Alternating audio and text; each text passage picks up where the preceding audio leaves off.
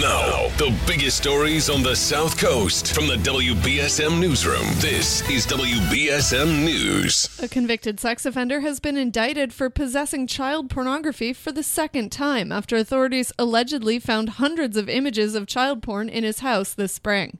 The U.S. Attorney's Office said 59-year-old Rudy Fabrizio of Taunton was indicted yesterday for allegedly possessing a large collection of child pornography. Authorities said they found at least 465 images and videos depicting child pornography during a search of Fabrizio's home on May 19th.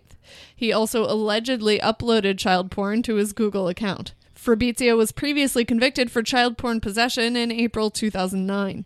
He faces up to 20 years in prison, 5 years to a lifetime of supervised release, and a $250,000 fine, with a mandatory minimum sentence of 10 years behind bars due to his prior conviction.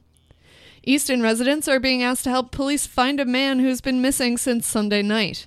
Matthew Yeomans was reported missing this week, and Easton police officers are asking residents to look at any video footage from home cameras since September 19th. The hope is that footage from residents' home surveillance cameras, trail cameras, and hunting cameras may show something leading to Yeoman's disappearance. Police also asked residents to continue monitoring their cameras and reach out to the department at 508-230-3322 with any information. One UMass Law student has been awarded a 5-year scholarship from a New Bedford police organization after the Hispanic Police Officers of New Bedford announced the award yesterday. Class of 2022 JD candidate and Bolivian native Judith Patricia Cruz Caballero will receive this year's scholarship. She's the second recipient to have ever received it, according to a press release announcing the award.